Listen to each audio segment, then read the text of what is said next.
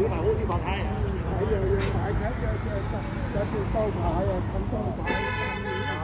to the Harvard Islamica podcast. I'm Mariam Kazmi.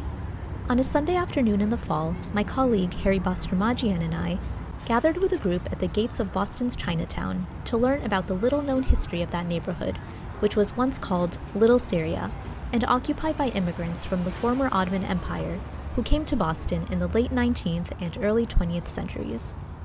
On the tour, led by Lydia Harrington, postdoctoral research fellow at the Aga Khan Program for Islamic Architecture at MIT, and Chloe Bordewich, public history postdoctoral associate at the Boston University Center for Anti-Racist Research, we visited sites that were important to the Little Syria community and heard personal stories from some of its descendants who still live in the Boston area today.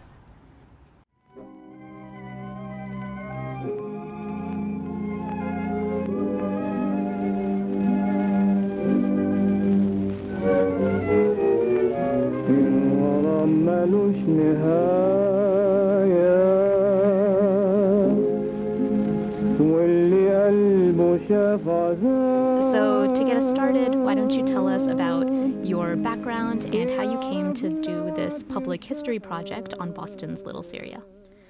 Okay, so I recently finished my PhD at BU at Boston University in Islamic art and architecture, researching something totally, mostly unrelated to this topic, late Ottoman architecture. So actually the same time period as a lot of the Little Syria history. But Chloe and I actually met while we were doing research for our dissertations in Istanbul. And we somehow, when we came back from research, had heard there was this Little Syria neighborhood in Boston, and we were trying to find a book or some comprehensive narrative source about it. And we could just find, blogs, short blog posts about the religious aspect of the neighborhood or food. Food blogs are very interested in the neighborhood. But there was very little secondary sources. So we just decided hey, we'll do some research on it. And it turned into a walking tour. That was the first iteration. And we actually had started the research in February 2020. So we didn't get much done before the pandemic started. But we were doing a little more research until 2022. And we had been, busy trying to finish our dissertations. And then over that year and a half or 2 year span, and then we started giving the walking tours in May 2020 2022, and that morphed into writing an article about it and having this curating this exhibition. So yeah, it's kind of snowballed in a good way into more projects. So I'll hand it over to you to talk more about it. Yeah, I think for me, my research focused primarily on modern Egypt and not on local history here in Boston. But having lived here now for so many years, I think I felt a desire to know more about how the places, now I mostly study Egypt, but also the broader Ottoman Empire, were connected with the place that I had been living. And I think often, a university campus can be kind of a thing unto itself. And it's wonderful to be able to connect with the communities that are outside the university walls. From our own interest, we started walking in the neighborhood in the South End and in Chinatown, and the only really remaining shop that still exists on Shawmut Avenue was actually open, and we were able to talk with the proprietors there, and that sort of sparked our desire to get to know some more of the people who really belong to this community in the past and their descendants in the present. And so that's, as Lydia said, how the project began to evolve. And, I think we've seen, but by exploring the history of Little Syria through different mediums, through the walking tour, through written articles, and then through an exhibition, and soon public event and a digital humanities project, how you can reach different audiences, and also take in more information about the neighborhood by connecting with different people. Okay, I think we're going. So we would like to start out first actually by asking you all what brought you to the tour today, what kind of interest you have in Little Syria, and then we'll start the tour itself. Well, this is where my family lived in the first part of the 20th century. Same with us. Our parents met, they fell in love, they got married, and so much of their family history is tied to this part of Boston. Particularly Hudson Street. Yeah. Hudson Street.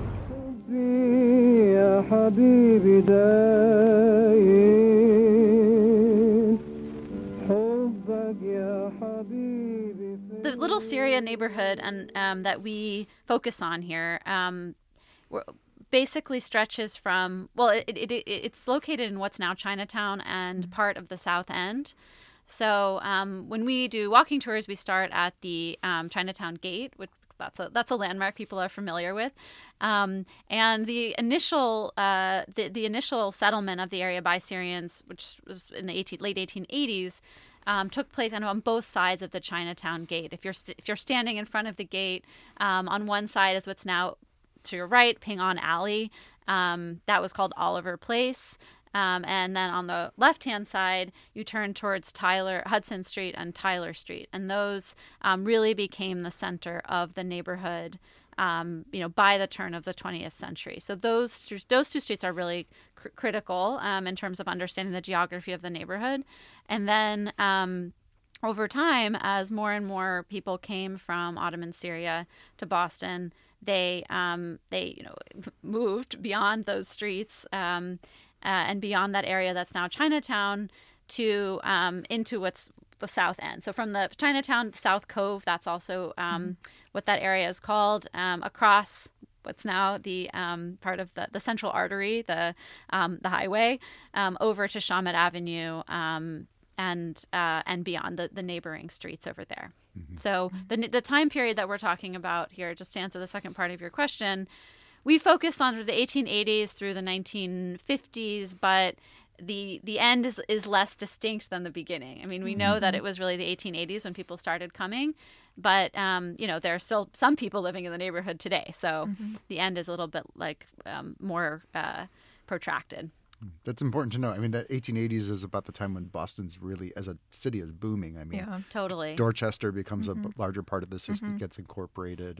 And the demographics were changing in many ways, not only in terms of the Syrians. I mean, Lydia can talk more about this too, but, this was the neighborhood that is now Chinatown in the South Cove, had been, actually on the South End too, had been inhabited by all kinds of different immigrant groups also, and Bostonians, who had been there for generations as well. Many of the buildings on, say, Hudson and Tyler were built in the 1840s, and many are still there now in those particular streets. But then there was some demographic change as more immigrants from more different places came. Of course, there was a shift too with Chinese coming increasingly as time went on, and Syrians again moving somewhat southward towards the South End. Interesting. Yeah, and just to talk about the demographics changing, there were, if you look at property maps, which I've been doing a lot of, specifically with this great tool called Atlas Scope through the Leventhal Map Center at the Boston Public Library, you can compare the current city map to any maps between, I think, the early 19th century to about 1938. That must be the latest one. So I'm looking at the 1880s through the last map on there, and you have pretty much just Irish, some Italian, some English names on those properties in what's now Chinatown. And then once you get to the 1890s, there's more Arab names like Abdullah or Shipley. And I mean, there's never totally a domination by the Syrians and Lebanese. It's always a mix. So you see more Arab names, and then a little bit after that, Chinese names. Also, consistently Jewish names through from earlier from the 1880s. So it's pretty diverse, although there was, it was distinctly known as a Syrian neighborhood, but, there was always a mix.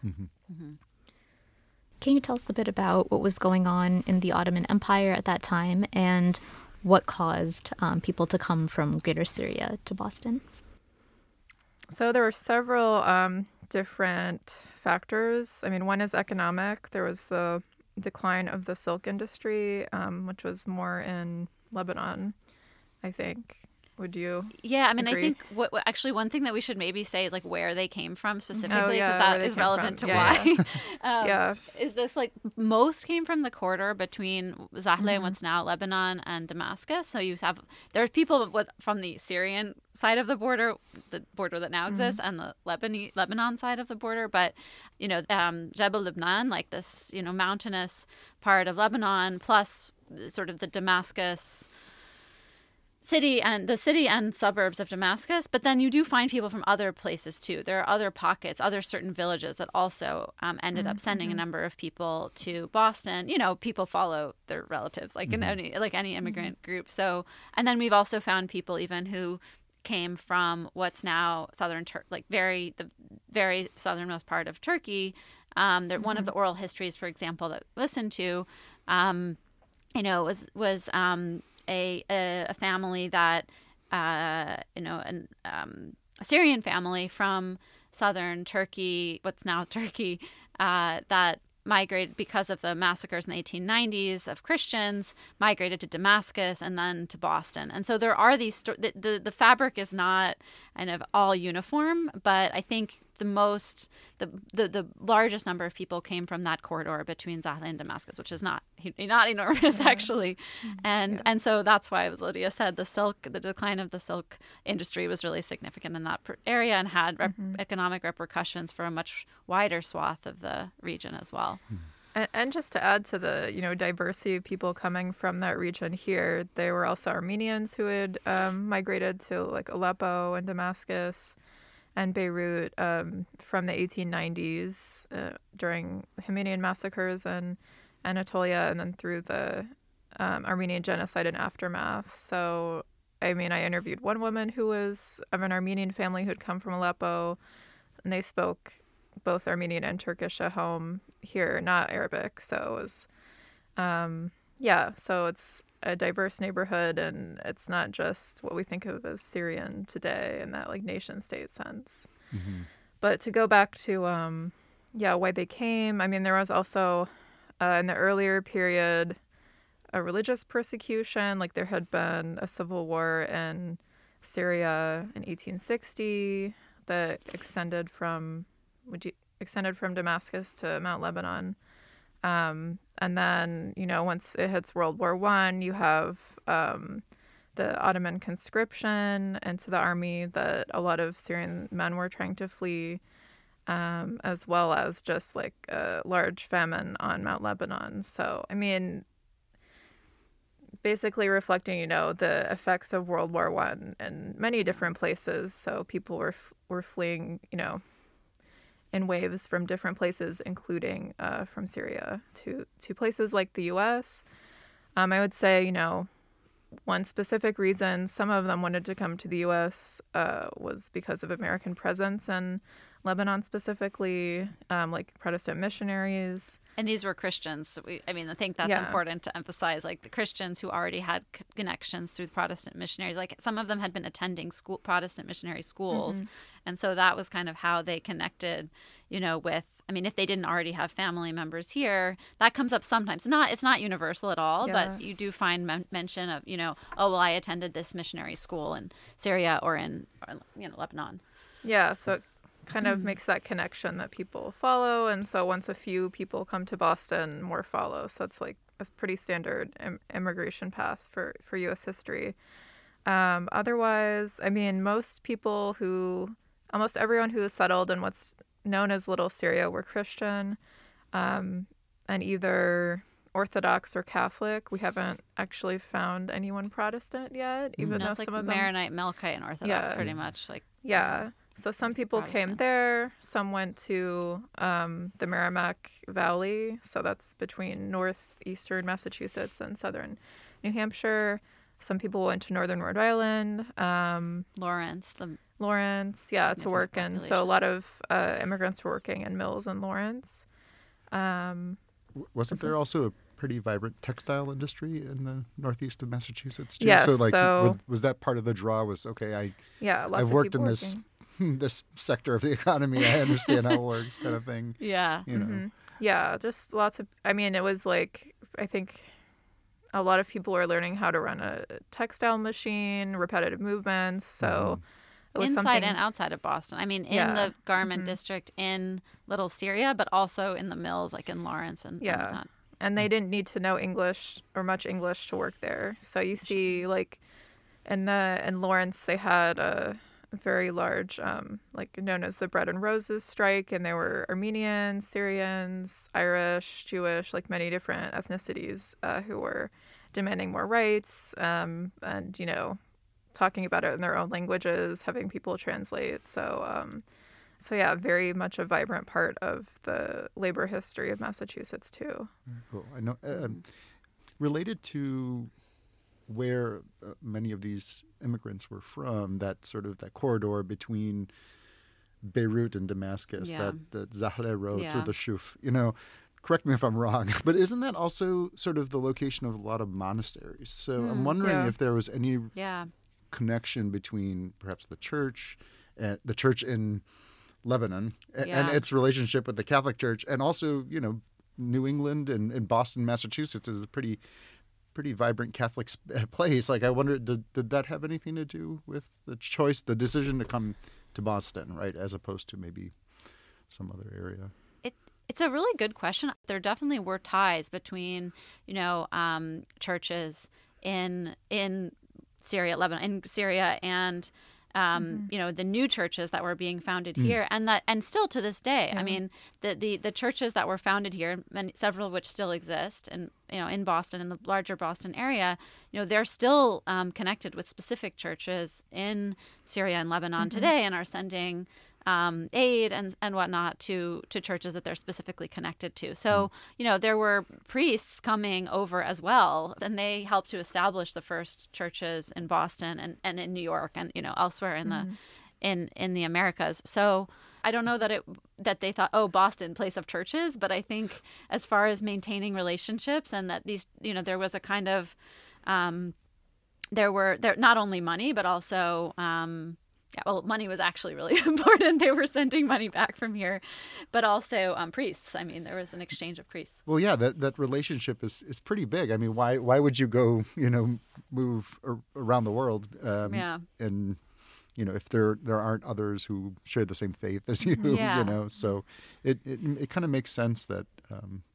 Looking at that from a different angle, I mean, it's no accident that most of the early immigrants from Syria were Christian and not Muslim. There's been fascinating scholarship on, you know, how Syrians, for example, were cast as white and therefore assimilable in a way that, say, Muslim immigrants were not seen at this particular moment. It's a complicated story, but eventually, sort of in the post-World War I period, not before that really, coming to be seen as white immigrants, quote unquote.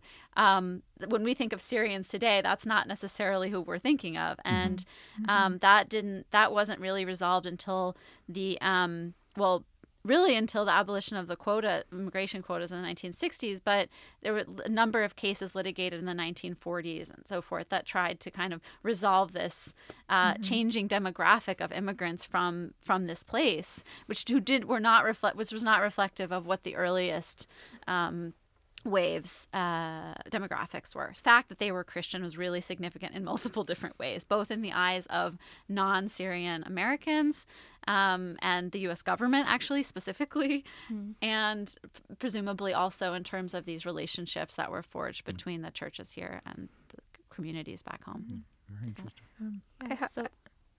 Could I add something? I think it's like worth also talking about immigration paths that don't go directly to Boston first, of people who ended up here.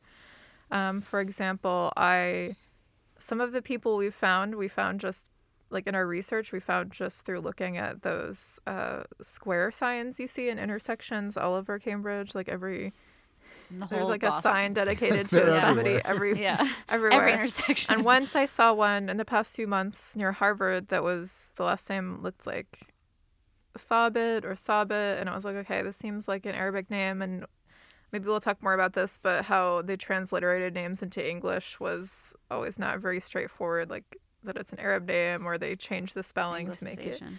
easier for English speakers to pronounce. So I looked up the family's history, and this guy's like grandfather, great-grandfather had gone from Damascus to New York, decided it was too cold, and then went to Havana, and then eventually the family ended up in Boston. So yeah, I would think maybe New York was too cold in comparison to Damascus. And I mean, another family we've been talking to, their one branch of the family came to Boston, and they were like, we're gonna try to make it work in Utah, and they decided, okay, Utah's not working for us, they come back. So I think there's, you know, some people just end up in Boston incidentally, or and that family also had a branch in Montreal, and they would go back and forth. So sometimes it's not always so clear what's drawing them to Boston, or it's, you know, they try one place and don't like it and decide, I'm going to try another place that I've heard of. So There was mobility. yeah, I mean, a I lot think of mobility. Yeah. mobility also, I mean, not just within the United States, but also North America more broadly and Latin America. And so there definitely is plenty of documentation of ties between community organizations, at least here, and community organizations that were founded by Syrians in South America as well. These families, especially those that were involved in commerce, you know, often did establish ties through their commercial ventures with other cities and other Syrian communities that were being established in the diaspora. Yeah, I was just wondering, going back to most of the population being Christians, is there evidence that Muslims were actually filtered out who were trying to come here, or was it more of Christians having more ties? So there actually was a Muslim population in Quincy, I'm not sure if it's known as Quincy Point still today, but we know Quincy. And they came to work at the docks and shipbuilding. So I think...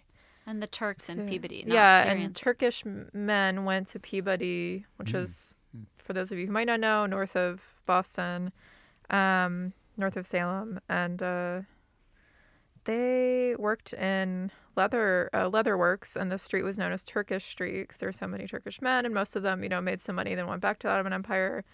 Only I think one stayed who has a gravestone here.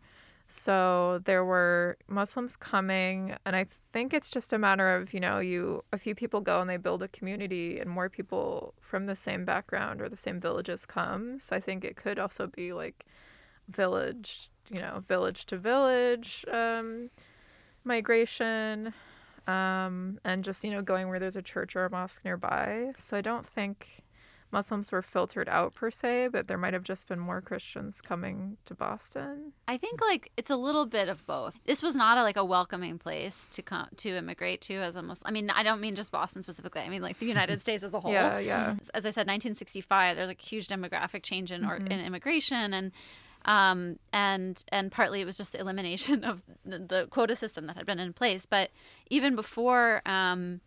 You know, that's not to say that there were none. I think that's really important to establish that presence. And as Lydia said, there were these specific communities. They were small, but they were there. And in my own research, I have come across examples of Muslim immigrants who attempted to come to Boston, and who were deported. And again, these are anecdotal examples. Statistics were collected about deportations, but it's hard to really be able to map out numbers. And for example, one document I read was an appeal, of a deportation by the brother of a man and his friends who were in the early 20s, who were sent back to Syria on the basis that they were polygamists or would be polygamists, because in fact they were not married, but that they had been interrogated at the port of entry in Boston. Actually, potentially, I think they might have been interrogated in New York, but they were en route to Boston.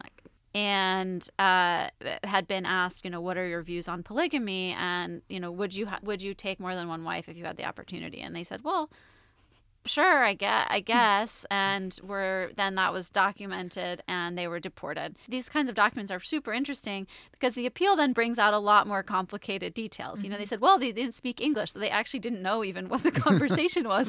And so I think, you know, there are definitely examples like that, and you can see how the immigration authorities in the United States, federal authorities, worked quite hard to create racial and ethnic categories based on racial pseudoscience that were intended and did not always succeed, but sometimes succeeded in excluding people who they considered to be, the least like themselves. So, and that often included, Muslims from all around the world.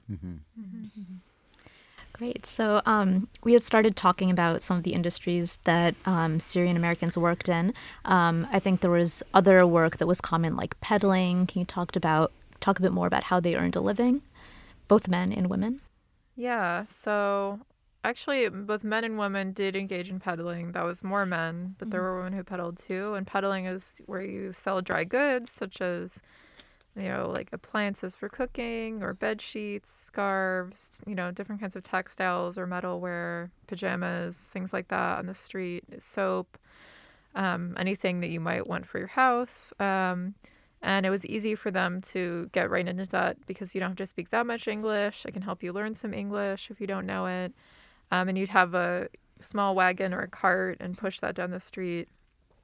And the places they got the goods from were Syrians who already owned, basically Syrians who had enough money would buy an apartment building, and they would have a business on the first floor, such as a grocery store, and they would have the goods to peddle in the basement. And then they would live above the store and rent out, 5 or so other apartments to other families, most of whom were Syrian, but not always. Sometimes it was very mixed. So the peddlers, peddling was one way to earn a living right when you got here. One notable trade that women engaged in was lace weaving, and that was something that they had already learned in Syria. It's a well-known Middle Eastern craft. So they would, we've seen photos of women sewing or weaving lace on their front steps, and that was something they could sell. That was definitely in demand. And other things that people did, we talked about working in textile mills, so that was something pretty easy to just jump into right away. And then there were some individuals who came already trained as teachers, priests, kind of a little bit more white-collar work. But we should emphasize that people who were migrating weren't the poorest Syrians, so not usually farmers, but people who, already had somebody here who could pay their way, or they could pay their way themselves. So also, people involved in crafts, people who could run a grocery store, some kind of shop, things like that. Did you want to add anything, Chloe? Maybe just one more thing on women. In some accounts we've heard or read, certain kinds of products and certain kinds of customers actually were suitable, especially suitable for women. And for example, selling like women's underwear. If housewives, for example, who aren't able to go or don't want to go into town, and they live, in the suburbs of Boston. Peddlers covered pretty significant distances. They went across the entire country, but even within the Boston area, it was a way for people who didn't live close to the commercial center of the city to get stuff. And so, women could take women's underwear and scarves and lingerie, whatever, out to these housewives who were at home and sell door to door. And women have a really big presence actually in this neighborhood in terms of the social life and the commercial life of the place. And just like a note on the garment district, that was, like the mills, were kind of where people would work in these big rooms, and in this case doing piecework, so sewing clothes that could be ready-made. Some people also made shoes, and that was more in the leather district, which is nearby. But a lot of those large textile making buildings are still there. They're, other things today like offices, restaurants in Chinatown. So some of them are still there. And what else? You see definitely it's like majority people who are like Syrian, Russian, Jewish, Irish, Italian. And then it becomes more and more Chinese until you see more women immigrating in the mid-20th century from China with the changes in immigration laws, and it becomes like the vast majority Chinese. And then the other thing I wanted to say something about, there was actually child labor which is, not specific to that community in the late 19th and early 20th century. So children, working, maybe peddling, as well as working in the cranberry bogs outside of Boston to the west and in Rhode Island. And we've found photographs taken by Lewis Hine, who was photographing child labor as a way to, document it so we could change labor laws. And so we see a lot of, the photos say, like, these children, most of whom were Syrian, and they're working, picking the cranberries. So, a lot of those things are either suited to the local environment and the kinds of products that are naturally in Massachusetts, or brought from Syria, such as the lace making.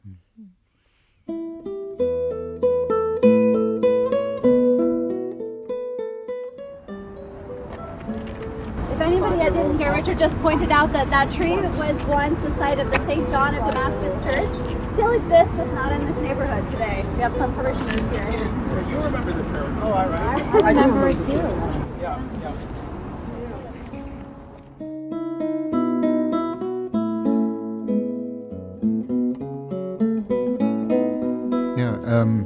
To kind of move from the what they did for a living to sort of how they lived, I guess. Can we tell us a little bit about the cultural institutions, the social and religious sort of institutions that made their way and established themselves in the community? Thinking about, we talked a little bit about churches, but if we could expand on that. And also, I remember on the tour there being a settlement house. If you could tell us a little bit about what that was, and sort of how that sort of helped build the community. Do to talk about. I feel like you know a lot about the settlement house. Yeah. Okay, we can start with I think it's important that the churches in the settlement house that I'm going to talk about were clustered together too. I mean, and also the school which Lydia can talk about too. When I say clustered together, I'm talking about these two streets, Tyler and Hudson, that are run parallel to one another in South Cove. And so at the turn of the century, you have the establishment of the first dedicated Syrian churches. St. George's, which is Syrian Orthodox Church, now today is in West Roxbury. Then you have Our Lady of the Cedars, Lebanese Maronite Church, which is in Jamaica Plain, JP today. And then you had a couple of additional Orthodox churches that broke away from St. George's. You have St. John of Damascus and later St. Mary's. So anyways, there are a number of different churches there, and they're all there together. Church is really significant, I think. And then, of course, the social organizations that cropped up kind of from the churches. So the Lebanese and Syrian Ladies' Aid Association, for example, which was attached to one of the churches.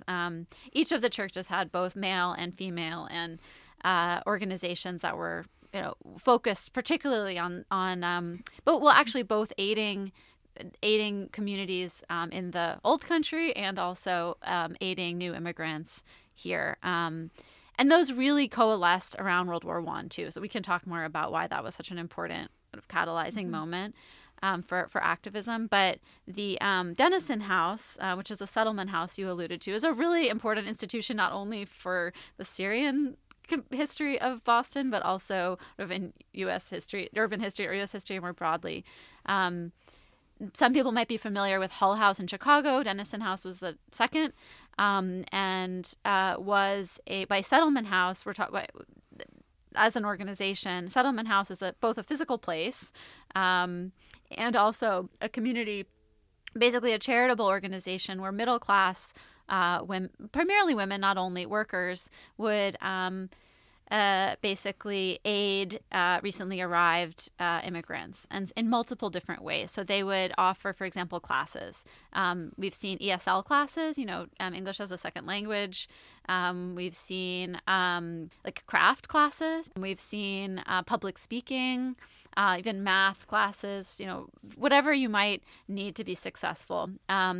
As well as courses for new mothers. Amelia Earhart, actually, some may be familiar, the famous pilot, worked at Denison House and ran the Syrian Mothers Club, for example, while she was training to fly out of, it's now Logan Airport, where she left on her transatlantic flight. So she was doing this simultaneously. So Denison House also offered was also an organization that would help kind of connect people with employment opportunities, with housing, really important, locate housing. And as a philosophy, I think this is what's most important, is that philosophically, they believed that in social mobility, right? That we're here to basically help recently arrived immigrants who may not have means kind of get to the middle class eventually. And so in that sense, it's very much a product also of the philosophies of the late 19th century, but continued to exist and actually was later merged with other community organizations in Boston and exists in kind of a transformed fashion today in Dorchester. So that's really significant as far as the organizations and over the course of the entire period we're talking about. I could talk about the school Please, also, yeah. which was right next to, across Smith Settlement House and adjacent to Our Lady of the Cedars church, which Our Lady of the Cedars, I want to say Maronite Church. Maronite Church, yeah. So it was founded about 1848, the Quincy Grammar School, and that was a really key institution in terms of the reformation of education in the U.S. So before that, you had, either one-room schoolhouses where someone's teaching everybody at once, or private tutors, things like that. And this basically changes that, and you have what's called a double-headed classroom, where you have students divided into classes based on age, and different teachers teaching those students at the same time in different classrooms. So the same system we have today. So that was really big, and that was the first, actually the first school in the U.S. that did that. So very revolutionary. So you have these students going to school in this reformed school, and they were attending classes alongside Chinese, Jewish, Russian, Italian, Irish students. We encountered oral history where the woman was saying, we could swear in 10 different languages after having gone to the school.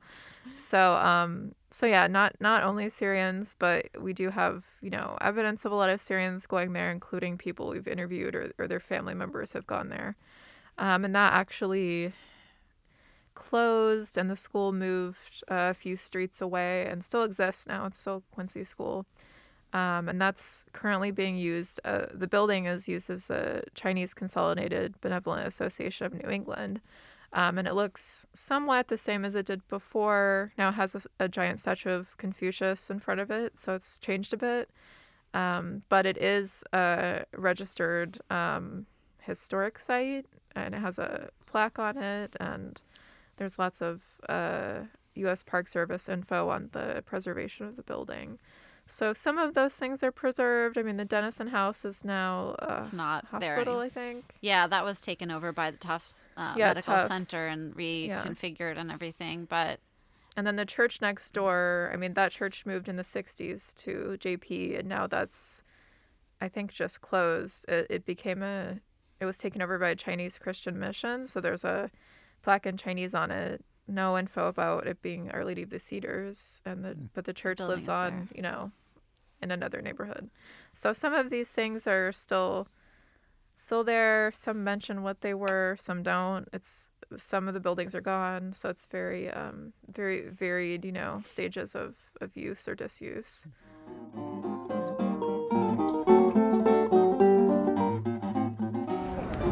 Here we are in another empty lot. Lots of empty lots everywhere.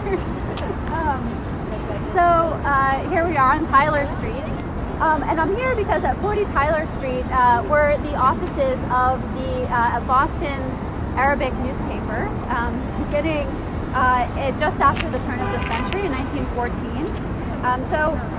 A vibrant Arabic language press emerged in several U.S. cities at the turn of the 20th century. One of these new journals was Fatah Boston, the Boston Girl, which unfortunately is slightly cut off here, but I'm still going to pass around this image, you can see what the front page would have looked like.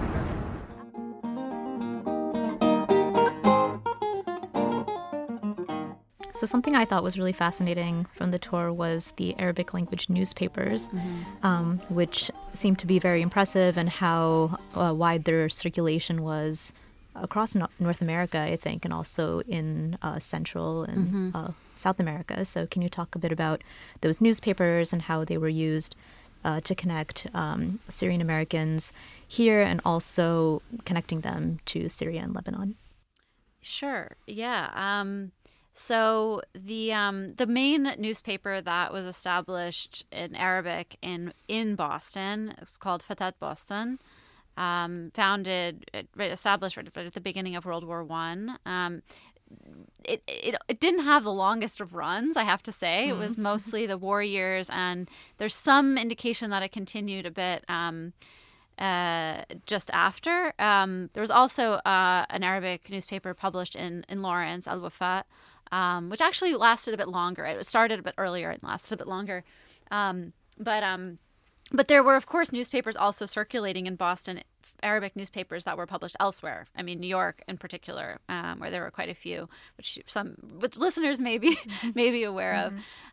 But in terms of Fatat Boston, so I mean, that was established by a man named Lydia Shakir, who was a Christian from what's now Lebanon, and who came around the turn of the century with his mother as a teenager. And he had, in fact, attended, from what I recall, a mission school, but was multilingual and an avid reader, and came to Boston, apparently, according to his descendants, because he heard it was the literary capital of America. And so he thought, this is the place to do it. Anyways, and he ran, in addition to the newspaper, I mean, he ran a publishing house or printer, you might say. He is an important figure in the neighborhood. He used this newspaper as an opportunity for the neighborhood the community to articulate its patriotism, especially during World War I. World War I was such an important moment for Arab and Syrian communities across the United States, and of course, the Ottoman Empire was on the other side of the war from the U.S. and I think there was an anxiety somewhat that for Americans who didn't understand that Arabs were not necessarily on the side of the Turks, despite being Ottoman Turkish subjects, that their patriotism could be called into question. And so it was a moment in which they could that people really seized to loudly articulate how proud they were to be American, and how much they wanted to be American, and how much they were not Turkish. And part of that goes back to the fact that census records often listed Arabs as Turkish. There was a huge amount of support basically for the war effort here, despite many mixed feelings about participation in World War I across the country as a whole. And so we really see that in the newspaper. I think that's sort of one of the reasons that this paper is such a great resource, such a great source for studying the community. And it's been digitized through the Khairola Center at NC State, and it includes not only editorials about in support basically of the war, but also a really important, I think, it conveys news of what's going on in Syria and Iraq and Lebanon during the war for members of the diaspora, which is not you imagine that most Americans who were non-Arab, like reading the news from the war, were focused on the European front, and there wasn't a whole lot of reporting being done about the details of the destruction in the Middle East. From a different angle, it's interesting to look at these newspapers because of the ads. And so that's been a major source for us in trying to reconstruct what was where in the neighborhood, because local businesses, of course, advertise in the paper. So we were able to know, what was where, what was the address, what did they sell, and what did particular stores, have, who owned them, etc. Thinking about the important role newspapers played in the process of nationalism, right? Right. And this is not unique to Arabs, the Middle East, or anything, right? But we do know, though, that the Arabic press did play a very important role. In the Lebanese Arabic press, in particular, played a very important role in Arab nationalism. So, thinking about sort of, the ads, it kind of tells you about who they were, what they were, selling, trading, what have you. But also the contents there around the First World War. Do you feel like they were maybe part of a growing international conversation about Arab identity? Or were they very much focused on perhaps just Arab Americanness? If you could call it that. I mean, I think the ads we saw were mainly about buying war bonds, and then also businesses in the area, such as one advertising gramophone and records, groceries, things like that. The war bonds thing, many of those big. were actually translated from English, right? Like they were ads that were being published in lots of different languages and different papers around the U.S. or similar. But you'll see like an image, it'll be some dramatic, like woman wrapped in a flag or something, and it'll be a caption in Arabic. But the artist is, it's not an Arab name. But I think there's a sense of, that they're connecting with diaspora in other places. So I think that speaks somewhat to your point. The masthead indicates that this paper is available at least for subscribers. How many subscribers were there in Havana or, Buenos Aires? Like possibly not very many. It's hard to say, but that was aspirational at least. They thought about themselves as being part of a conversation that was much broader than just, Boston, New York, or even like Boston, New York, Beirut or something like that. And so I think it's not just about like our villages in Syria and Lebanon. It's also what's going on in Iraq, what's going on in, Istanbul, Cairo. I wouldn't say that from what I've found, there's a lot of what you might explicitly say, like this is really Arab nationalist rhetoric. But I think as far as kind of conveying a certainly in positioning themselves in contradistinction to the Turks, there's a sense of like our brethren, out there, and we need to aid our people. And our people are the people of Syria and Lebanon and also the broader Arab world. There are also people writing in English for an American audience, such as our friend Frederick Shibley, who went by the pen name Ibn Snoopin, which can also be read as I've been snooping, so it has a double meaning. We've forgotten. That's a very important newspaper, actually. Not in Arabic, but... the Midtown Journal, and we have access to a lot of the issues through his son, who's graciously shared them with us, and that was covering all the scandal in Boston, and was very entertaining. From the 30s onward, very entertaining paper. So I think you have, like, a lot of different angles and people writing with different interests and different languages. And that's like hyper local in a way, right? So on the one hand, you have Al Fatah or Fatah Boston. I mean, it's 20 years later and more, but you have them looking to articulate these connections with the wider Arab diaspora, Syrian diaspora. And then you have also, they're very embedded in the community that they're in too, which is what the Midtown Journal points to, is that, they're really part of Boston. The son of Fred Shibley, who published and wrote every article in the Midtown Journal, told us, it's never really been used as a source before for Arab history of Boston. In fact, it's mostly LGBT history, because the neighborhood became, the South End became a kind of gay hub, even though his pseudonym was explicitly an Arabic joke. That wasn't what it's been used for before. So I think that Boston history could really benefit from seeing this community or these communities as being a part of its history in a much more explicit way. And also, we can look at this neighborhood's history within the wider history of, the Arab diaspora. Yeah. And I just want to add, it's a fun point. He was a vaudeville acrobat before he was a journalist. So we've come across just really fascinating people in this project. Different professions different people had in the So there were also vaudeville acrobats in addition to textile workers. So yeah.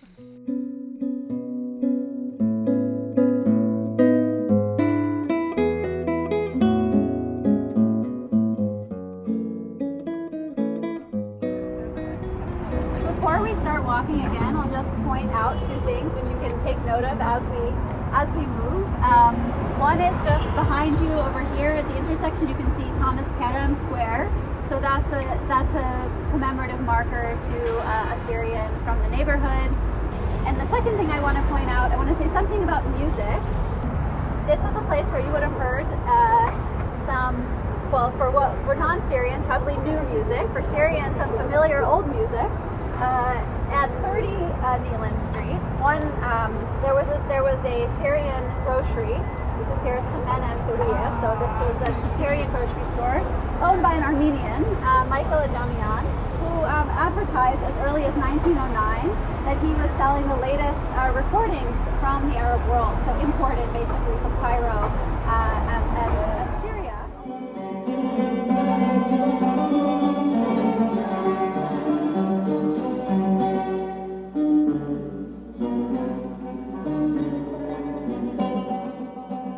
So, since we talked about language now, just if we could switch a little bit to sort of a discussion on sort of art and music produced by this community. I mean, during the you get a chance to talk about that a lot actually during the tour.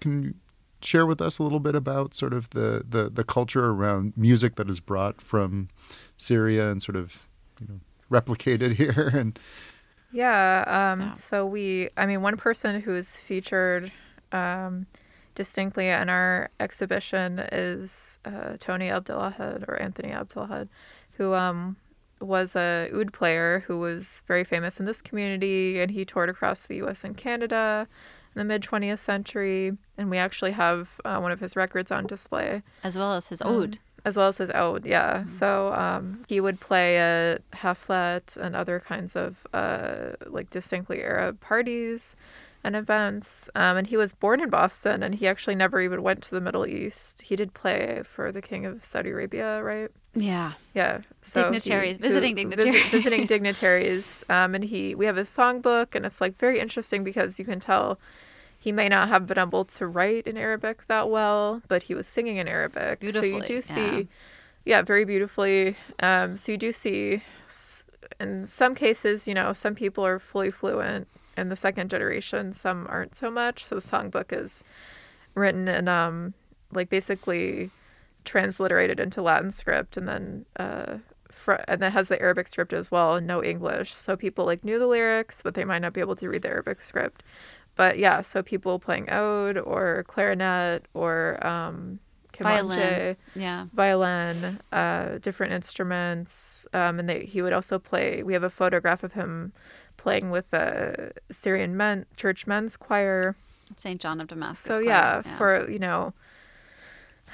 playing songs that had already been established in the Middle East. Actually, even pre-World War I, 1909, I think, there was a shop owned by an Armenian, Michael Ajamian, right on Neelan Street that sold all the latest records from the Middle East. And it's notable because that was really early. I mean, there were the first commercial records in Arabic were being produced in Cairo just after the turn of the century. So they were making it to Boston really soon, really quickly, and these were big names,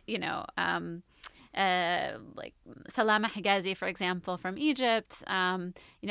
People would know the names. They're advertised. You can get the latest record from so and so. So unsurprisingly, food and music are really things that were preserved perhaps more than anything else from one generation to the next, even as the language, as Lydia said, started to be lost.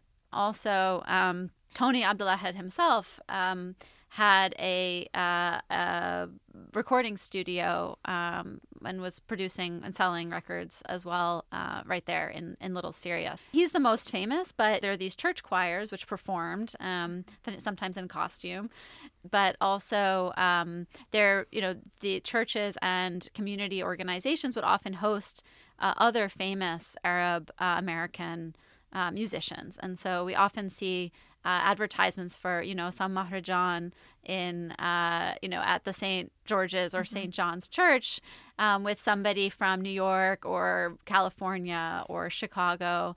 And they were big names. And Tony Abdullah had died in 1995. So this was, until fairly recently.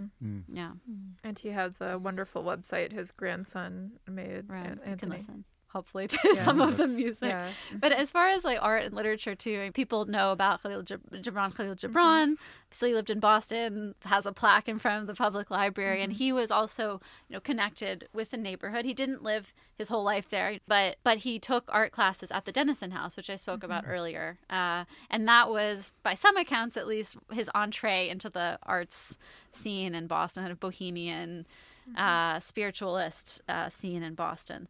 So how were Syrian Americans viewed by the broader society here in Boston? I would say, foreign yet assimilable. That's what we've found in terms of like studies done by, we looked at a study done by a sociologist in the 1920s saying, they're good at trading. They were known for being traders, obviously plus that they're Christian, but there's still this tinge of, kind of suspicious Oriental, something like that. He's generally saying, they're very patriotic, proud of their Syrian past. So it's some things end up, he's trying to compliment them, but it's a bit of a, insult too. So it's, Orientalist cliches, but, they're ultimately people who can become upstanding American citizens, and that intersecting with World War I and people, buying war bonds or enlisting in the military, becoming veterans or, being killed in action, that really contributes to this idea that they can be Americans, especially through the sacrifice in the war. To come back to the kind of racial pseudoscience classificatory schemes, there was a sort of fixation and fascination with classifying people's like character, whole countries' character traits, and in those ratings, like Lydia was saying, I mean, the Syrians tended to fare pretty well as far as like how the U.S. government ranked like different ethnic groups. But of course, what that means is they were always being positioned against some other group that was like less assimilable. We always have to say that, well, we're not somebody else, and unfortunately, that the federal government was very susceptible to that kind of rhetoric, or was advancing that kind of rhetoric. Like, well, okay, we have, say, 10 major ethnic groups living in downtown Boston. Who are the groups that we sort of can work with, and who are the groups who are just sort of beyond repair? Like they're doomed to poverty forever, and I think we've seen that kind of language. And so while we see often fairly kind of say things like language like, very few Syrians have committed crimes, therefore they're very trustworthy, this kind of broad generalizations. Well, and also, do they speak English well? And in general, the level of English speaking was pretty high, and not necessarily among those who had just arrived, but by like the 1910s and 20s, Syrians tended, partly because of the work they were doing as peddlers, or you learn English fast when you're interacting with lots of different people. So I think it's hard to just say, they were seen positively or they were seen negatively.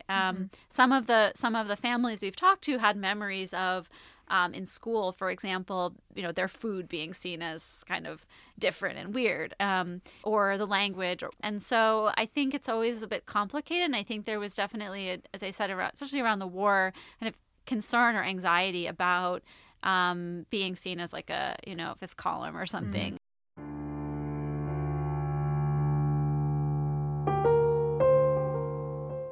We were called everything from dirty Arabs,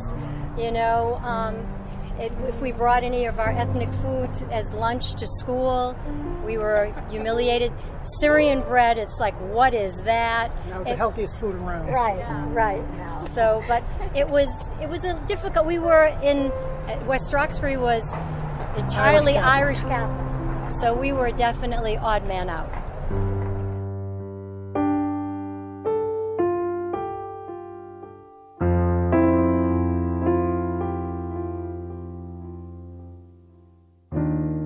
Just to get a little further into that last bit of sort of integration, and you talked about some of the thousands of little squares we have on each street corner here in Boston. Many of them were things like police officers and and the veterans in the U.S. military. So, do you have anything more to say about that in terms of sort of integration into American American life? Was that the path, I guess is what I'm trying to say? Like, if you wanted to be viewed by Boston society as someone who is no longer a Syrian but now an American, do you go to university? Do you try to get into Harvard? There's a couple. Do you become a cop? Do you become what's the path for the Syrian immigrant? I mean, in terms of, I will focus a bit more on the second generation here who have told us that, our parents wanted us to finish high school and go to college. A lot of women I've talked to became teachers. I think that's, a popular, at least, I mean, still, but especially earlier in American history, very popular profession for women. So, becoming fluent in English and having a career where you could, make money and become successful or just, not have to rely on your family, become independent. That's, also more of an American value. That was something that was held high. So I think, just getting an education was important. And they eventually become, professionals, and we see move to the suburbs as people enter jobs such as doctors or teachers or lawyers, coupled with the development of the Mass Pike, the central artery downtown. So that was like partly people wanting to move to the suburbs, which, what's more American than moving to the suburbs, right? Once you're integrated. Partly that and partly being forced out by that project. I think just to step back and to come back to World War I, we do see hundreds of Syrian men in Massachusetts serving in World War I and World War II as well.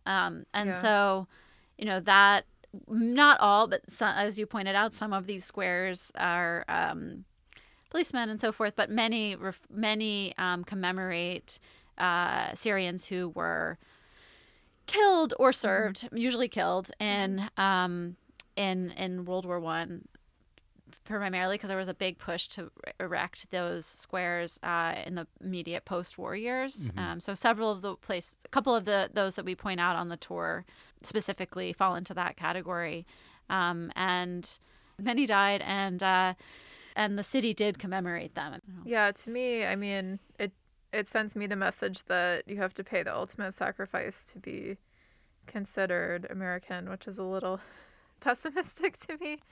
But so I think there were different ways you could contribute, but that was, seen as very, loyal to this country if you were willing to sacrifice your life.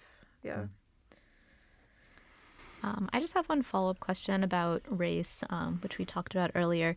Was there a point, I know that there was the George Dow case that was in like the early 20th century. When was it? 1915. 1915, okay. So was there a time before that Syrians might have identified with another racial category? I just, looking at the draft card that you had in the article, it has like white, Negro, Oriental, Indian. Yeah. That's exactly kind of the problem with these shifting but yet still really pseudoscientific categories that the government was working with. And it's true that, like, in the late 19th century, this was the first time that people were more and more people were starting to come from farther and from a wider range of places. And like you see this in the U.S. Archive, the National Archives, where clearly there were just a lot of people who didn't fit the categories that the familiar categories. And so there was constant litigation over, is this person white or not white? And I think important to know is that, it was, again, we're talking about this early period here at the turn of the 20th century. You either had to classify as white or of African ancestry, in other words, like black, to be eligible for naturalization or citizenship. But, it wasn't clearly defined in law what that meant. And you find people contesting whiteness from all kinds of different places and backgrounds. You have, for example, people from upper castes in India saying, well, I'm a Brahmin and so I'm white, but the other castes are non-white. They're Oriental or something. And you see that. You see, Syrians saying, I'm white my civilization goes back thousands of years, and we're the birthplace of civilization, and and we're Christians, and so how can you say that if you are a Christian and you are considered white, how am I not white? Like, what about me is different from you? Different courts, even in different parts of the country, often reach different conclusions about somebody's eligibility for naturalization. There's a set of cases right around that same moment in the 1910s where Syrians' eligibility for naturalization was contested in court, and ultimately it was determined that they were. But previous to that, like, some won naturalization, others didn't. It sort of depended on where you lived and the judge who was presiding over your case. So hopefully that. Yeah, very interesting. Yeah. So we wanted to end by talking about what happened to Little Syria, where the community kind of ended up, and what traces of it are left today in Chinatown and in the South End. I can take that one. Since our exhibition covers a lot of that aspect of informality and just, the transition from a neighborhood being there to changing into something else totally. So by the 1950s, you had, as I said earlier, people moving to the suburbs once they make more money, kind of get into a more professional class. Churches moving there as well in the 50s and the 60s and the 70s and beyond, following the communities. And you can just have a bigger church further out. The ones in what's now Chinatown were pretty small, and now they're bigger. For example, in JP or West Roxbury, and that in combination with the Central Artery Project, which raised some buildings and forced people out, pushed people out. And I will also say there was a significant number of Syrians and Lebanese, also Greeks, Albanians, Armenians in the West End. And they had, similar experience with that neighborhood being essentially razed for what's now, Government Center and MGH. So, people don't have a lot of, what do I call it? They don't have a lot of choice in these really top-down decisions. So they unfortunately have to leave. And a lot of people had, there was the body called the Boston Redevelopment Authority, who was in charge of that and trying to, help people deal with this transition. And there was just like a big lack of trust that people had in the BRA. And those archives are at Boston City Archives, and we've looked at those. So that's pretty, there's a lot of information there if you want to look at that. So a lot of people have moved out. There's a few people still living there, but they're always, they're quite old or have moved to, Winthrop, West Roxbury, Norwood, Dedham, places like that further out. So there are, a lot of Syrian and Lebanese Americans still here. It's just very spread out, and they come together at places like churches still today. And some of those churches now, with the more recent waves of people coming due to the Lebanese Civil War in 1975 to 1990, and then the Syrian Civil War from 2011 till today, they've joined those congregations. So they're still, very much connected to what was Greater Syria. There's a few businesses, sites that are still there, such as the Syrian import store, and that, we talked to them in early 2020, but every time we go by, it's closed. So I don't know they own it, the family owns it, but we don't know what's, going on with the business. It's hard to go in and shop today, yeah. The front window looks great. They have it looks like they have a lot of nice stuff. And they own this, which we haven't mentioned yet in the interview, but the Syrian Sahara restaurant, a few doors down from that, and those are on Shaman Avenue. We're going to move a little bit further down to our final destination, the Sahara Syrian restaurant. Named after the famous Sahara of Syria. Yeah. It was only actually opened between 1965 and 1970, unfortunately. But we do have an ad that talks about the delicious foods that they were serving. It mentions dishes like shish kebab, lamb delicacies, tempting pastry, hummus, grape leaves, kibbeh, as well as steak and chops fit for a sultan. that was open for a few years in the 70s and then has been, shuttered since, and it looks like it's being used for storage. And they have this very iconic, like retro, hip-looking sign that a lot of people are curious about. And so no one really knows what's going on with that business. But there's other locations too, like Peters Park, and that was named after a family who were Syrian, and they their last name was Petros, and that's another aspect of Anglophone. Boutros, yeah. Boutros. Their last name was Boutros, and they that's another example of the Anglophone assimilation where you just Peters. names No one became. You see Sadie Peters, and it's like Sadia Boutros. It's like you don't know. So people don't. I mean, there's a plaque dedicated to her, this large stone, but it's not apparent that she was Syrian. So some things are very obvious, but not really until you look at it and read the sign. Hiding in plain sight is a great way to put it. Like there's some plaques to Ernest Deeb, who was not it's not a killed in action one, but it's just dedicated to him since he was an important member of the community. There's one that's for Thomas Karam, one for John Lufti, and that was Lutfi, but it's changed so people can understand. So you have to really be they're there, but they're you have to be familiar with the Arab names to know. And Khalil Gibran became Khalil Gibran. So there's all this. And there was the restaurant owner too. He had a very interesting name transition. The restaurant. Who owned the cafe that was by the old Shibli place. Who was it? Lebanese or Syrian restaurant in Boston. Oh, yeah, I can't remember his name. Who Nicholas? John Nichols. There's Hannah Nicola.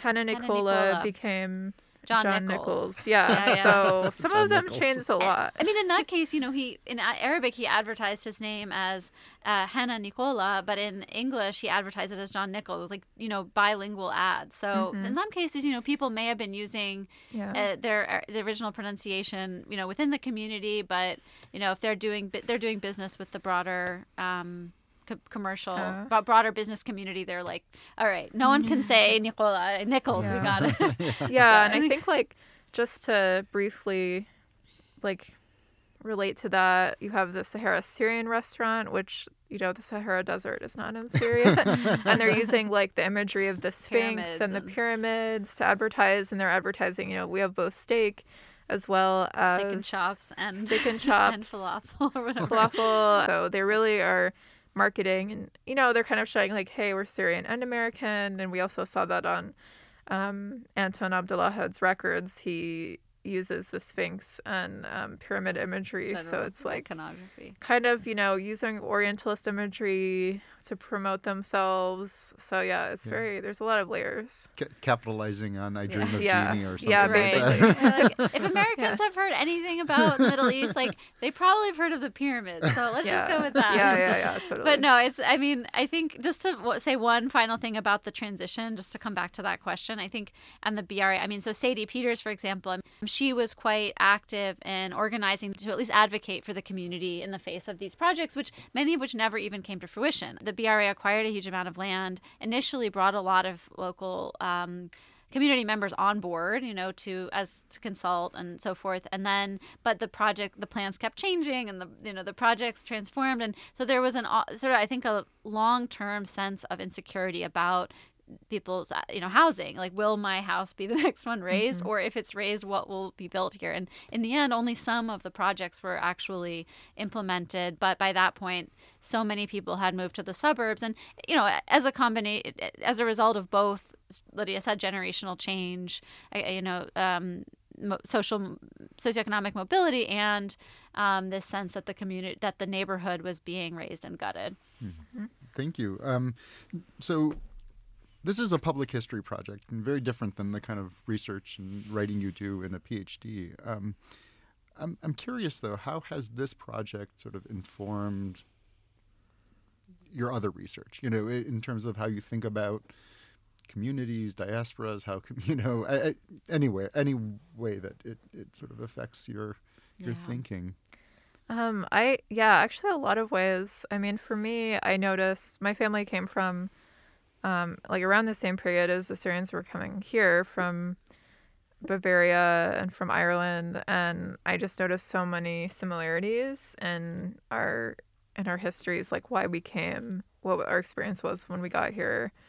And those are also two groups where like they were seen as like sort of white, but like, you know, the lower whites. So, you know, you see that within whiteness there's so much like variation and in fighting about that concept. And they were Catholic, so they were like not the good kind of whites, you know, in Yankee America.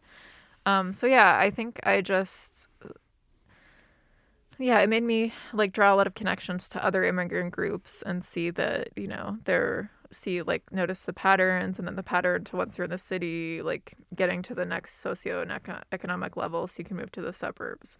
So yeah, for me, it like actually, I felt like I had personal connections, but also like as someone who works on Ottoman and Middle Eastern history and not American history, just like learning about our history as Americans and my own like personal connections to migration and family history. Yeah. I think, okay, for me, it's a couple of different things. One has been, my current postdoc actually is also public history focused, and I'm working on a project through BU that is focused on the history of Americans of Middle Eastern descent. And so some of the research that I've done, the National Archives, for example, has kind of informed the way that I looked at this project and vice versa. And I've been able to think more about Boston-specific history in the context of that project as well, which has been really great. Public historians are often think much more broadly about how do we reach different kinds of audiences. And so, you know, we started with the walking tour, which I will say actually has also been a method for me in terms of my academic research, is that I like to spend a lot of time walking the streets of the places that I'm writing about and looking at the specific sites, whether or not they're still extant. And especially, you know, when you're, say, in the field for 6 months or a year and a half, and then you have to go back and continue to write about these places, it's so important, I think, that they're really imprinted in your brain. And you can you can evoke place effectively and meaningfully when you're no longer there. And that I think I understand this history of Little Syria so much better from having walked it so many times, and to understand the relationships of people to place, and especially walking when we walked with you all with some of the members of this community and their descendants, and have them be able to comment on specific places we passed and have those places then evoke new memories. I think that was really powerful for me. But and then, you know, it's, again, to come back to this idea of different mediums and different methodologies, from the walking tour, we then transitioned to writing an article, and that article appeared in both English and in Arabic. And so we, through the Arabic article, which we published with the Jomhuriya magazine online, I mean, that reached, you know, Arab readers, contemporary readers of Arabic in the Syrian diaspora of today. And, you know, they have a whole other kind of perspective on this history. And so it reinforced for me what's also the importance of publishing your work in the language of the place that you are studying. It's just as important that we reach people in Boston who don't know this history, and people maybe who might be interested in it who are Arabic speakers, you know, around the world. Yeah, I agree. Like, same with me with the different mediums, and I do curating as part of my career. So just like, how do we turn a public history project into an exhibition and reach people, which we're doing through this. Objects. Yeah, through objects, material culture, which we're doing now at MIT. And then the exhibition will go to Massachusetts Historical Society in April, and we'll have a live event and reception accompanying that. And just like how to get Bostonians to be informed about the history that's not just, you know, a lot of people know about Chinese, like Chinatown, Irish immigration, Italians, like with the North End. And this is just like not really in Boston's historiography that much, so we want to enrich that. And it has like made me think about my own research in a different way, since I'm researching Ottoman schools, and some of them are not there at all. So I have to find them in the archives. So that's kind of a parallel. So I'm thinking, you know, what are different ways I can understand these buildings that aren't there anymore? And also even comparing like Ottoman schools to things like the Quincy Grammar School, where like in this school they're learning all about how to be American, in those schools they're learning all about how to be Ottoman. Although I will say in the Ottoman schools learning, 4 languages, whereas I think in the American schools they're only learning 1. So I did see like, are the Syrians like, do they really have a better education here? Or is it just that it's in English? So yeah, I think that connects a bit to like this global history of education and craft education that I'm doing as a separate project, but I have seen some different links. So yeah, it's definitely made us think about our very many different projects. We both work on the late 19th and early 20th century, and so I think always thinking about what's going on in a different part of the world at the same time and how these worlds are connected. I was doing research in the Ottoman archives in Istanbul, and I came across, lists of newspapers and books that were censored, by Ottoman officials, by the Ottoman authorities. And they're things that are published all over the world. But among other places, they were things that were published in Boston were being read and censored, or let's say read and prohibited from entry into the empire by the censors in Istanbul. So, you find these kind of peculiar connections. And another great one, I should say, along those lines is like the detective agencies that were hired by the Ottoman consul here in Boston to monitor and surveil Armenians in Watertown. Local Boston detective agencies being hired to track people, but also just like collect and read whatever was being written by Armenians. So this is part of I guess in a sense it is part of this larger history of Ottoman Boston that we've been trying to contribute to. It's just that it's so rich that there are many pieces to get into. Kind of reinforces the idea that local history is global history and global history is local history. Absolutely. Yeah. Going off of what you said before about like connection, like since we work on this period, I think something that's been a real joy for us is to actually talk to people who grew up in the neighborhood, because since we research, like I'm researching Ottoman architecture, you're researching earlier Egyptian history, everyone's dead. Like we can only talk to the documents and see what they try to say. And so it's like a real pleasure to talk to these families, and they are so excited that this history is finally being looked at, and, having a light shine on it. And just, the churches are living. We can go, talk to people, priests who work there. So it's just like, it's really nice to, work on something that's a bit more contemporary and, where you can see that people are really excited about it. So there's a sense of ownership of this history too. And that our role is less to just research and put something out there, but also to connect the dots between people, families whose in many cases we find, their parents or grandparents all knew each other well and had all these overlapping connections, but because they've spread out now into the different suburbs, if they go to different churches, for example, they're no longer connected with one another. And so one of the most satisfying roles we can play is reconnecting the dots and being able to situate that and this neighborhood within this much broader context.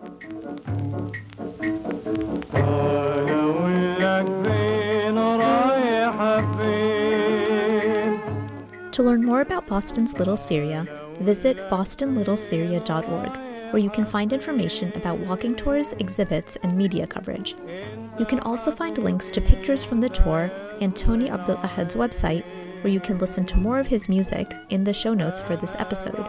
We hope you'll subscribe to the Harvard Islamica podcast for more interviews on research related to Islam and Muslim societies, past and present. I'm Mariam Kazmi. Thanks as always for listening.